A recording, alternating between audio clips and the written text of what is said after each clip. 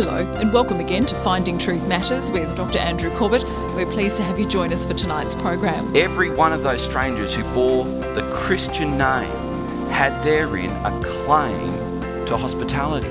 So it was expected that if a Christian traveller turned up in a town, he could find the local household church and he could rightly expect he'd be looked after, or she'd be looked after. Over the past 2 weeks, Dr. Corbett has been looking at the language and culture of the Greco-Roman household as described in the New Testament of the Bible. Rather than just being a history lesson, we're discovering that the household of God has some pretty special implications for us today. Let's join Dr. Corbett for the third in the Household of God series. Tonight, a closer look at the importance of hospitality. Let's pray. Father, unless we hear your voice, we haven't really heard much worth hearing. So I pray, Father, that as I share your word, your written word would come alive in our hearts, that the voice of your Spirit would be heard, that, Father, we would also have your word confirmed with signs and wonders as it's preached. May people experience the hidden secrets of their hearts being clearly exposed to your gaze. And Father, may they find that gaze a gaze of incredible love, incredible acceptance, and incredible, almost unbelievable forgiveness. So I pray, Father, have your way in Jesus' name. Amen. This is the household of God, and we've seen that the Bible in the New Testament uses the term household in a way that may sound like the Australian Bureau of Statistics uses that word, as if it's just a family gathering under the one roof. And hopefully I've shown you by now that a household was a particular thing.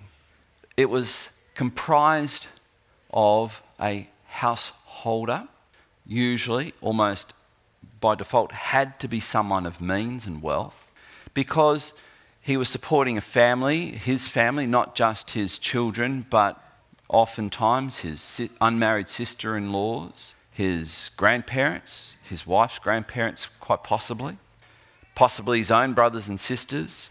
And then he would have had staff, referred to in Scripture as servants, and sometimes I feel maybe mistranslated in the New Testament as slaves. And so there could have been some 40 plus people involved in a household. The householder was often called upon by people in the community. Oftentimes the civic leaders would call on a householder because he was a person of wealth. And they would call on the householder to donate or bequest or give a certain amount of money, often, to maybe a public works. In which case, if he did, he was referred to as a patron. And that's where we today get the word patron from. When a householder and another householder formed an alliance, as I alluded to earlier, there was a title that they exchanged with each other, and that title was friend. We use that word friend today in a pretty flippant way, especially if you're on Facebook. Of the 3 friends that I have on Facebook, 2 of them I've never met. So it's hardly friends, is it? If an individual went to a householder, not a part of his household, and presented him with a need that he felt the householder would have an interest in helping. And what would that interest be? That interest would be that if he did help that person, this person would brag about it to others. This person would tell others what this patron, this householder, had done. The person, the individual who came to a householder and presented him with a need, which the householder could offer to meet that need, and if he did, it was called a charis. The English word for charis, it's ch in Greek, there's no ch, it's k sound. Charis, the English word for charis is grace.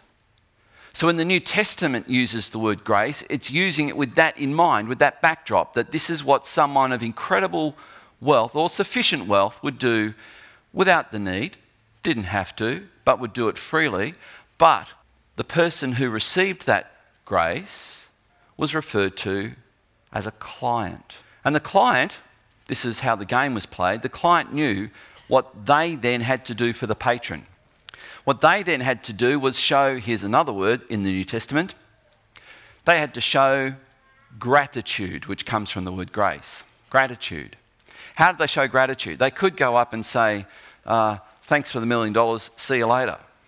But that's not the way gratitude was shown. The way gratitude was shown was rather than telling the patron, thank you, which I'm sure they would have done, I would have done. In fact, every time someone's given me $1 million, I've done that. Hasn't happened yet, but the way they would show gratitude would be to tell everybody what this person had done. And by doing that, what they were doing was lifting this person's reputation in the public arena. That is called honour, giving them honour. And in the Greco-Roman world, which is the time of the first century when the New Testament was written, honour was more precious, more valuable, more sought after than money or wealth. So we have in Proverbs 22 verse 1, it says, reflecting this idea, a good name is to be chosen above riches. A good name. In other words, if you have a name, a reputation, you have honour from the public, honour from people, honour from the community, you are someone who treasures that more than wealth. So in this Greco-Roman world, which backdrops the New Testament, we're going to read some of these words.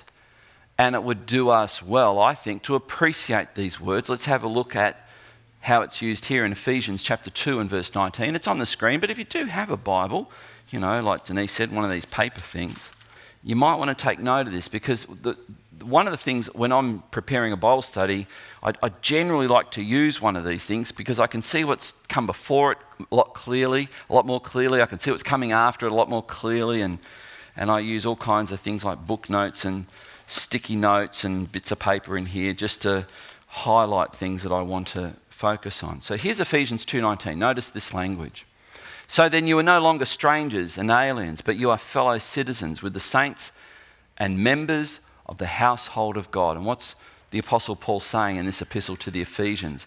He's saying you were outside of the household. And one of the points I'm going to make is that all of those things I've just told you about are actually a reflection of God. God is the most influential person. God is someone who's described as having a house. In fact, right there it says, members of the household of God.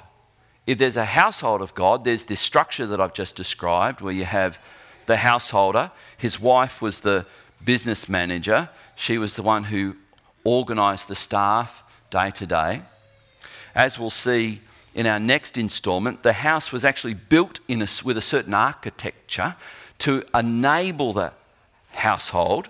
And a part of that architecture involved at least one, commonly two, rooms that were facing the road that had shutters that could be lifted up, and they served as shops.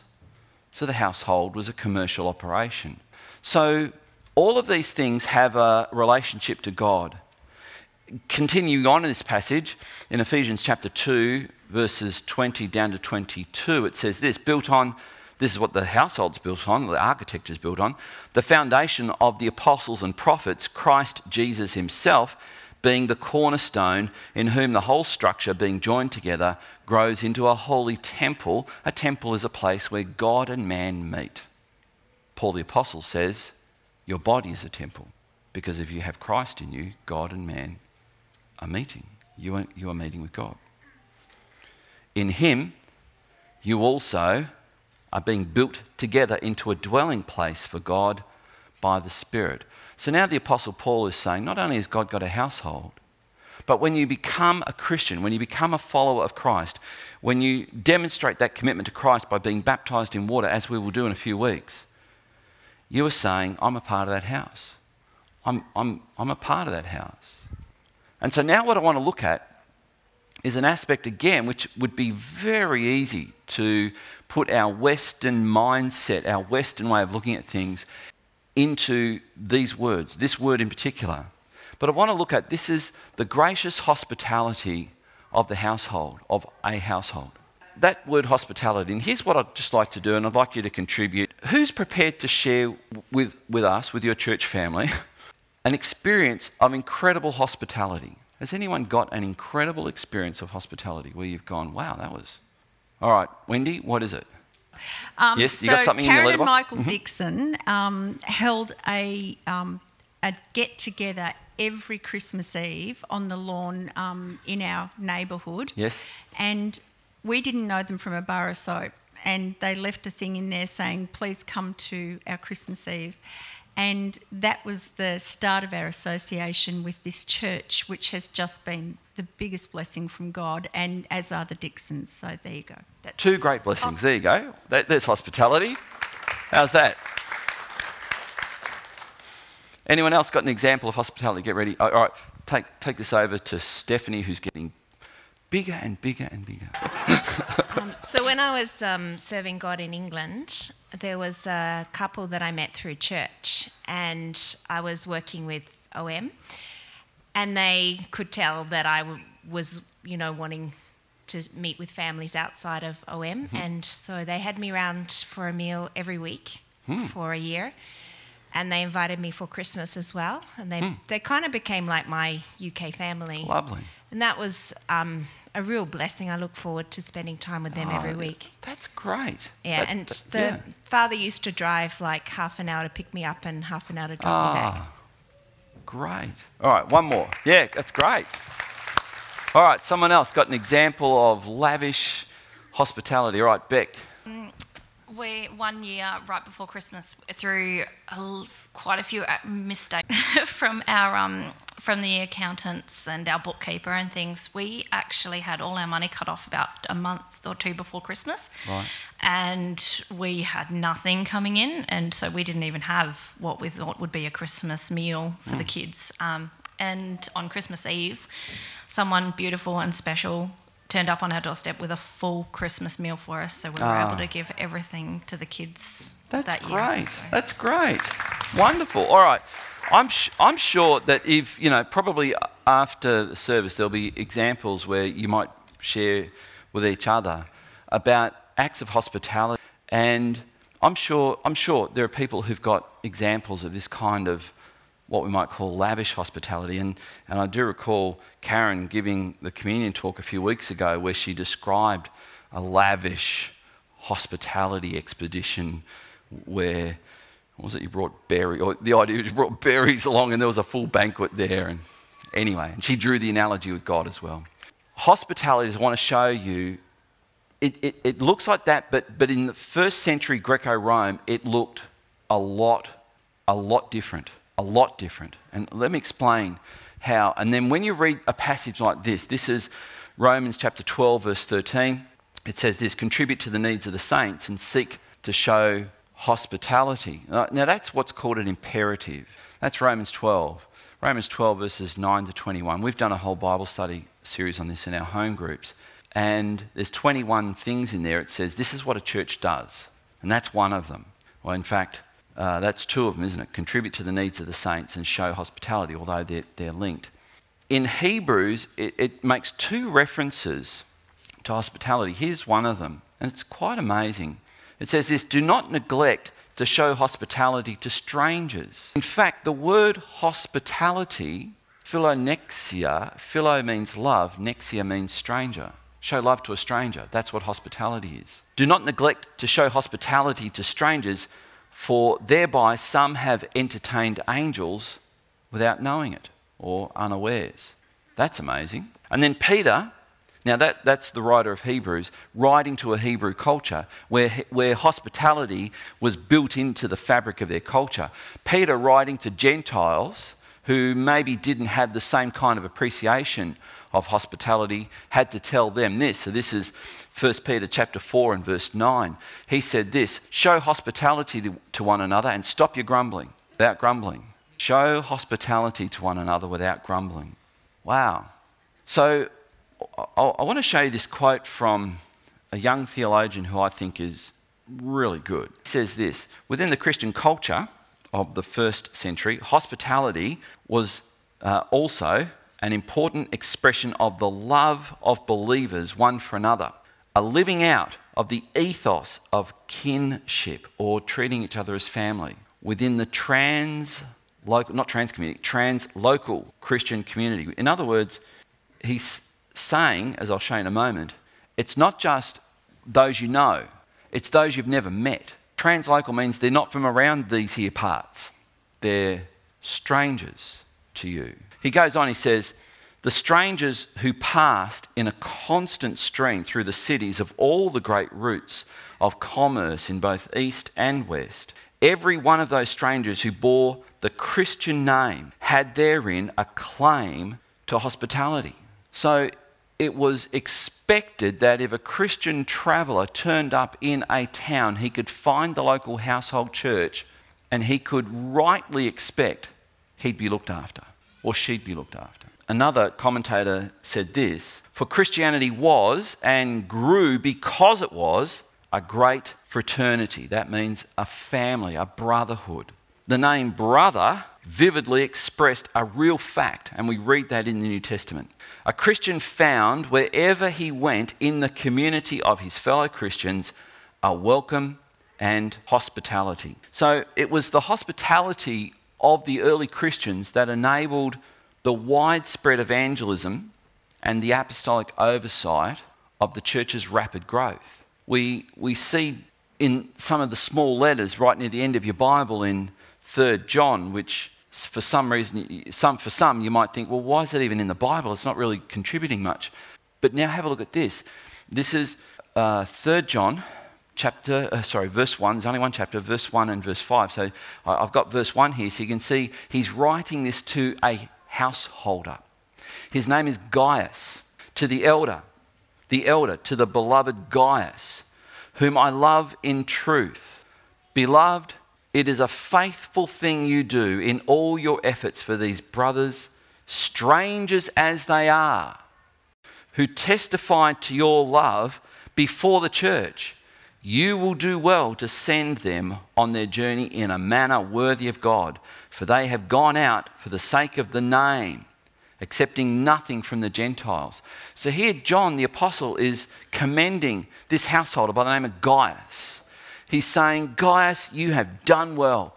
We have sent messengers to you who are conveying maybe manuscripts that other apostles have written that maybe are in the New Testament now. They are on their way through, and you have shown them hospitality, which I'll show you in a moment is not just a meal, it's far more. And here John is saying, because of that, you have advanced the cause of Christ. So perhaps for some of you, this might sow the seed that hospitality can actually further the cause of Christ. He goes on and says to Gaius, therefore, we ought to support people like these, whom you've just shown hospitality to, that we may be fellow workers for the truth. So showing hospitality to a gospel worker, the Apostle John says, made you a fellow worker, or what's that word? Partner with them. But conversely, the early church used the denial of hospitality to hinder the spread of false teaching. And John refers to that as well in this epistle. So we have in 3 John verse 9, which may be verse 10, I'm thinking, but I know it's 9. Anyway, I have written something to the church. So this is another householder. Now this householder isn't doing what Gaius is doing. So where John is writing to, he's now telling Gaius, in your area there is another householder. His name is Diotrephes. And he is hindering the work of God by not showing the same kind of hospitality that you are. In fact, what he's doing is, if anyone in the church family shows hospitality to our workers, he's kicking them out of the church. The Apostle John says, therefore, what's John doing? What's the opposite of honour? The opposite of honour is shame. He's shaming this man, Diotrephes. He says he likes to put himself first. He does not acknowledge our authority. If I come, the Apostle John says, I will bring up what he is doing, talking wicked nonsense against us. Who's us? The apostles. And not content with that, he refuses to welcome the brothers and also stops those who want to and puts them out of the church. So this is what I mentioned before. So the early church was using hospitality to say to a false teacher, no, you're not getting a platform here. We're not going to show you hospitality here. You can't stay here because you're spreading something false. So hospitality hindered the spread of false teaching. The Apostle Paul, in his apostolic ministry, could not have happened if he had not received hospitality. We would hardly have any of the New Testament if it wasn't for the fact there were people who showed the Apostle Paul hospitality. There's numerous examples, and as you go through the New Testament now and you read of Paul referring to the household of Stephanas and the household of, and in Romans chapter 16 he lists about 16 people whom he had benefited from their hospitality. Here's one example I've got in 1 Corinthians chapter 16 verses 5 and 6, where he's writing to the believers in Corinth, I will visit you after passing through Macedonia, for I intend to pass through Macedonia, and perhaps I will stay with you and even spend the winter, so that you may help me on my journey wherever I go. So you can imagine someone turning up at your door, at least he was announcing it. Imagine someone turning up unannounced and say, can I have some hospitality? Say, sure, how long for? The winter? Like, in our culture we'd go, have you heard of the Mercure? You know, it's like, but here we have Christians where there was no Mercure, there was no Hilton. They were showing hospitality to each other. What did a householder's hospitality provide a guest with? Firstly, a householder provided a guest with a demonstrated warm welcome. A demonstrated warm welcome. I want to give you this. I think Luke chapter 7 is probably one of my favourite gospel chapters. And I know today out in Kids Church they're looking at this chapter as well. And in fact, they're looking at this story that I'm going to recount to you. But it illustrates this. I'm not going to draw the actual principles out of this story. I just want you to see some of the background to this story. This is Luke chapter 7 verse 44. So the dinner party's already underway. And here we have, you know the story where Jesus goes in, and think dining table, but don't think sit down on chairs dining table. Think elbow on the floor to prop yourself up, food in the middle of the thing, and you're eating and your feet are out that way. And as Christ's feet are out that way, the host, a man by the name of Simon, who's a Pharisee, is on the other side. And Jesus looks at Simon as he looks at the woman who's just come in to the courtyard area, probably, where this is happening. And he looks at her in disgust. And it's an interesting exchange that happens. Then turning around towards the woman. Oh, so Jesus is about to speak to the woman, right? Have a look. He said to Simon. Now, I've pointed this out before. When you talk to someone, you look at them. If you don't look at them, it's a mark of dishonour. It's a mark of you're shaming them. What is Jesus doing here? Turning to the woman, he said to Simon, do you see this woman?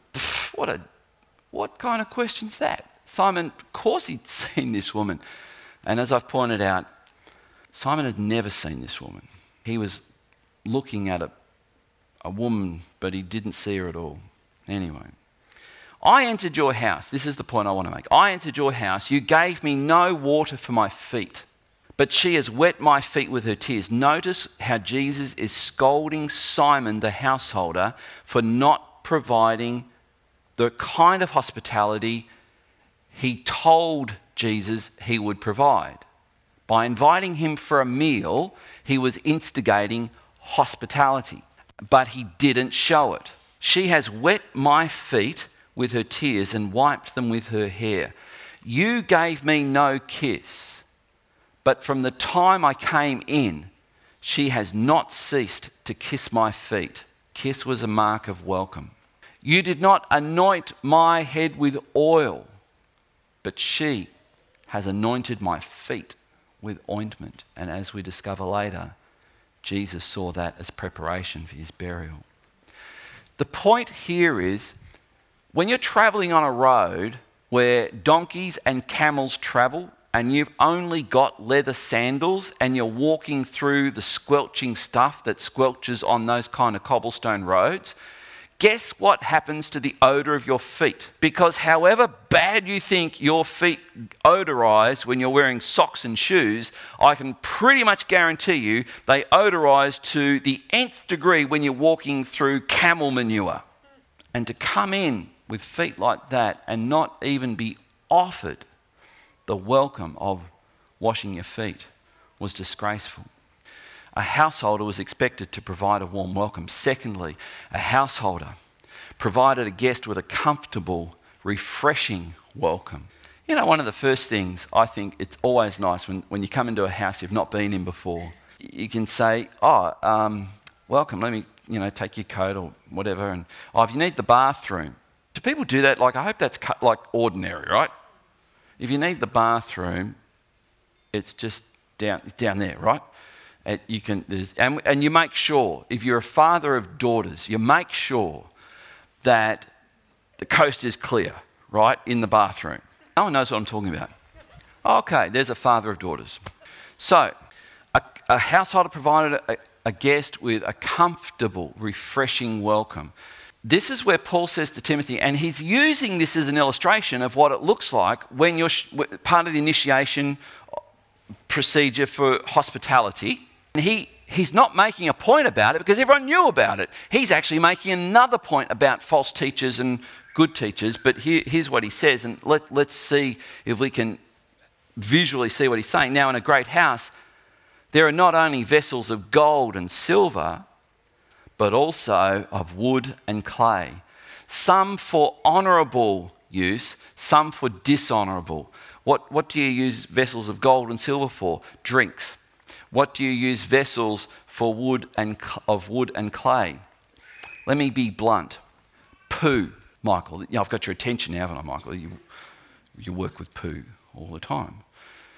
And you could do that, but you could also have a vessel in a private room where you could wash your hands and it would go into another container, and what goes into that and what goes into the other one is thrown out. It is, to use the word, dishonourable in that it's dirty. But you give your guest this opportunity to wash, to use the toilet, and the analogy that Paul is making is that this describes the difference between good teachers and bad teachers. But I'm actually wanting you to see how he's able to make that. Thirdly, a householder provided a guest with an honoured place at the meal table. Now, we could go through the Gospels and we could show you this, how Christ was honoured. In fact, I will in a moment. But how about this one? This is during Paul's travels in the book of Acts, where he's preached, he's brought a family to Christ. That family bring him home. The householder brings him home. And it says this, then he brought them up into his house, Dr. Luke writing, and set food before them, and he rejoiced along with his entire household that he had believed in God. So we have this householder placing Paul and his travelling companions in a place of honour at the table. And in John chapter 12, verse 2, this is just after Jesus raised Lazarus from the dead.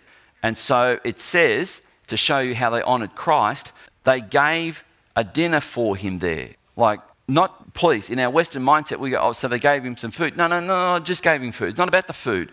It's about the position of honour. They had Christ seated at this dinner in a place of honour and invited people to see that they were honouring him, as the text goes on and says. Martha served, and Lazarus was one of those reclining with him at table. And I just figure, if someone raised one of my family members from the dead, I would show some gratitude as well. And that's what Martha's doing.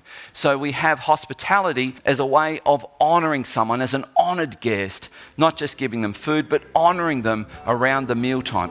We do realise mealtime is not just about eating, right? We get that, right? I hope we get that. I hope we get that as families. I hope we get that as husband and wife.